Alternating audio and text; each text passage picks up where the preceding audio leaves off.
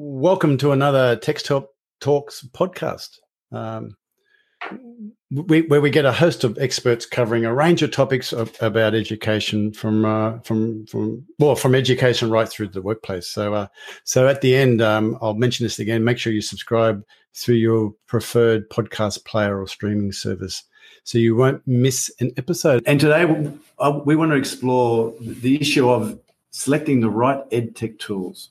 And how we actually know that they're having an impact, proof of impact, I guess. Senior leaders and educators need to know that the tools that they introduce into teaching and learning will enhance student learning experiences and outcomes. That's in schools, across systems, across directorates, dioceses. So that's really important. At the same time, they also want to actually know that the tools that they're introducing will help minimise the workloads of their teachers. At a recent, as a follow-up to our recent roundtable leadership discussion, we wanted to actually take it a bit step further, and we wanted to understand the impact that text-top tools have, in particular on teaching and learning since they were introduced to the ACT Education and Training Directorate. So to do that, I've invited today into our podcast studio to have a chat with Michelle Van Pervelde. Hi, Michelle. Hello, Greg. Thank you for inviting me along today. You're welcome. Can you tell everybody a bit about you? I can. So I am employed at the Education Directorate here in the ACT. I work out of the Education Support Office, and my role is quite lengthy, so I'll try and explain it as simply as I can. So I'm a school leader C, and for people outside of the ACT, we have a very different way of classifying our school leaders in our system. So an SLC is equivalent to an assistant principal in other jurisdictions. And I work in the area of inclusive education, and my role is primarily assisting schools in the National Consistent Collection of Data and developing practices so we can make sure our data is accurate and consistent across all of our 89 schools and growing. Yep. And another element of my role is looking at supporting schools in inclusive practices. Okay.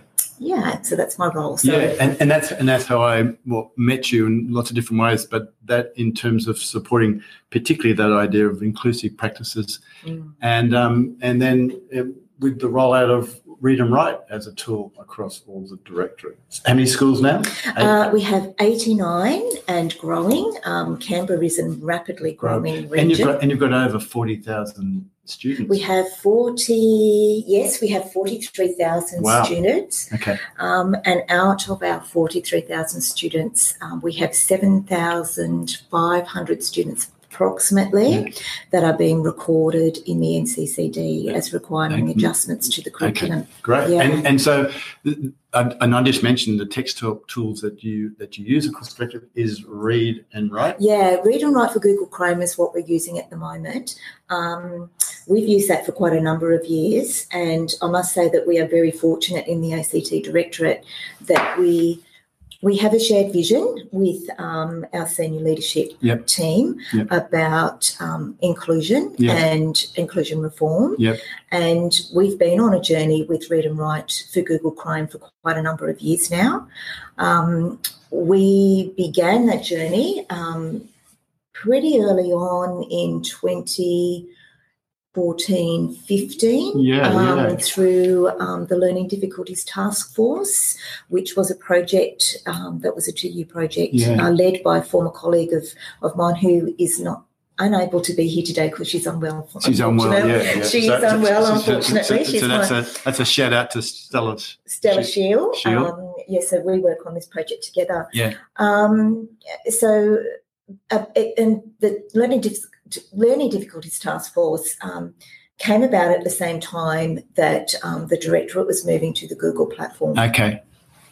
And it was quite advantageous in a way because we were moving to a Google platform. The Learning Difficulties Task Force had begun. We were looking at how we can implement the recommendations for students with learning difficulties and diverse learning needs, and it just seemed to come together really quite well.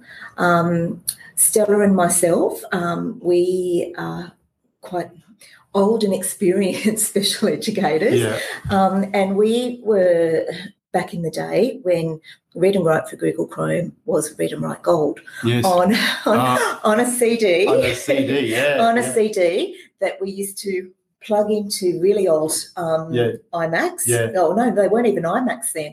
And that's what I had used previously in my experience as a special educator in Western Sydney. And that's what I used to make learning materials accessible for students. And so that's the thing, isn't it? That what the directorate's done is had a kind of the way it's embraced the G Suite tools, the Google environment, and been able to push out a program like Read and Write across every school. And so rather like in the old age having to install it on a machine here and a machine there, it's just pushed out, and wherever students are and teachers are, they get access to that toolbar. For those folks who are listening, Read and Write is a literacy support toolbar that appears for students and for staff.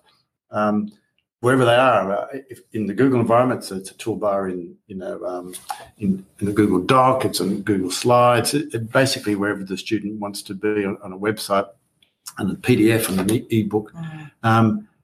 So it's so different than the old days of having to manually push it out. The other thing, Michelle, is that of course, as well as pushing it across that environment for students and staff, families also have access to it. Absolutely. So we are really, really fortunate. So from 2014, the Directorate has actually paid a licence and a continuing relationship with TextHelp. And not only have all students access to the toolbar, all families do. And that's where we've changed and innovated our PL and how we embed Read and Write for Google Chrome. We've actually made a bit of an emphasis on involving families, and we've done some professional learning in the family space, which has had a fantastic uptake. Yeah, it has. I remember last year we ran 2 parent webinars. We did. And we had each of those had over 200 parents register, which is amazing. We're running one next week, and we've got at the moment 92 or something people registered. So what a huge interest that families it's massive, and it's such an important aspect that families have access to the tool for their young people at home, because that leads to consistency between home and school, consistency of learning. So students are able to use the tools to access their learning materials in the same way at home as they have at school. And that's been a huge benefit, and a very grateful and appreciative vision that our senior leadership team has been able to see the benefits. So what do you think are the major tools? What aspects of Read and Write do you think that for you it brings to the teaching and learning space across the ACT? I think just the features that just make learning accessible for all students. And it's not just students that have a disability. Yes, we have teachers in our schools that are including Read and Write for Gold. For Gold, that was a bit of a Freudian slip. I'm going back. That include Read and Write for Google Chrome as part of an intervention and strategy in young people's ILPs. And and that's been a real development forward, because teachers are now valuing that all the capabilities on the toolbar are helping all learners wherever they are with their learning. I think we do have some work to go. I think, when, and I know, Greg, you do send us a lot of data about, what's being used when. Well, last year, the data indicated that the Read and Write toolbar across Directorate schools was used 1.2 million times. That's amazing, isn't it? And it's amazing. It's absolutely amazing. We have 40,000 students, and that, if students are accessing, and it's not only students, that actually could be staff as well, and parents now that, we've had a big push with parent engagement and parent professional learning. So that's like an additional benefit, just that not only students using the tools when and where they need them, but staff and families are using the tool as well. Yeah. So given that there's a lot of kids using it and other people using it, what are some of the impact that you see that it's having on learners out in your schools?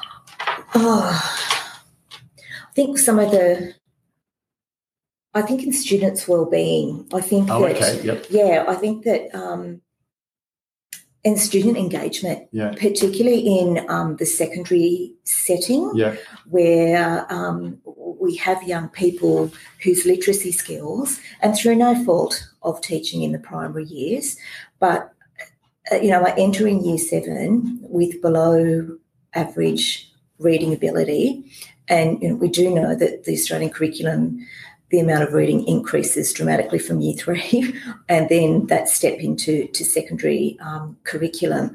And, that's where we see a lot of young people start to disengage, exhibit challenging behaviours in the classroom and end up, in a spiral of getting further and further and further behind in the achievement gap. It lengthens. So introducing the tools, particularly from upper primary into transitioning into junior secondary school, if we are training up, skilling our teachers and our students to use the tool, we are seeing a greater engagement, and we're not seeing students lag behind the achievement gap. We're seeing well-being addressed. So kind of the core of that is literacy, isn't it? By addressing the literacy needs that for students, you're actually seeing the impact on learning outcomes, student well-being, student engagement. It's that kind of that well-being piece is really important, is because when you talk to students in a secondary environment, it's about their self-esteem. The fact that their literacy is a barrier to actually their learning. Absolutely, and literacy is the core. You need a certain amount of literacy competency in mathematics and numeracy, as well as science and STEM and all of those higher order thinking. Being able to collaborate and work with each other in groups, you still need literacy in that respect. Everywhere. And everywhere. And I think what we're doing is we're empowering students and giving students a tool that will enable them to be not only successful learners, but hopefully they'll lead into really successful post-school options for wherever young people choose to track. And I'm looking at that data last year too. It was interesting, the spike in usage during remote learning. COVID. We only had a very short period of you were very lucky. Yes, we were lucky everywhere in Oz, but very short period. So our remote learning aligned very similar to the time that New South Wales schools were remote learning. And it was really interesting to see the data that you sent us, Greg, during that time, that there was an even greater spike of students using Read and Write for Google Chrome. And that's, I think, where we really captured the parent audience. And that was the time that, because we did actually plan to do some face-to-face PL with parents, and then all of a sudden we did it all remote. We did it all remotely. And, I think we had 20-something parents that had registered for our face-to-face PL.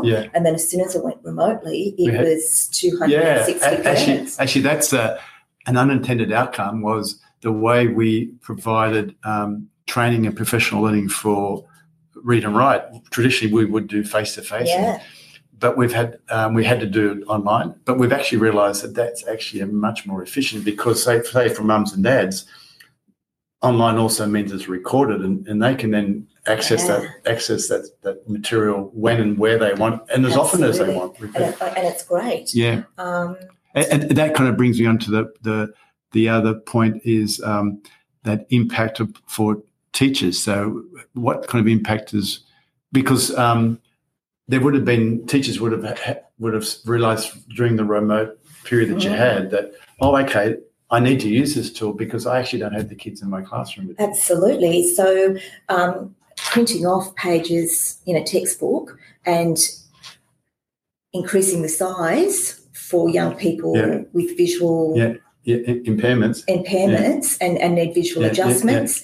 Well, you can't do that when you're sitting in your classroom and your students are all sitting at home on a screen in surrounding suburbs. Yeah. So, and we have seen a huge teacher impact in enrolments in our webinars as well. Yeah. And we've also worked, Stella and I've worked very closely with yourself, Greg, looking at not only providing webinars as a part of a PL suite, but looking at how we can make a more sustainable PL without relying on that face-to-face that's been meetings, really, and that's been really great. Yeah. So the other thing on teachers, the impact on teachers, I guess, did you see any impact on the way that they used to use the tool, or just generally? Did you see?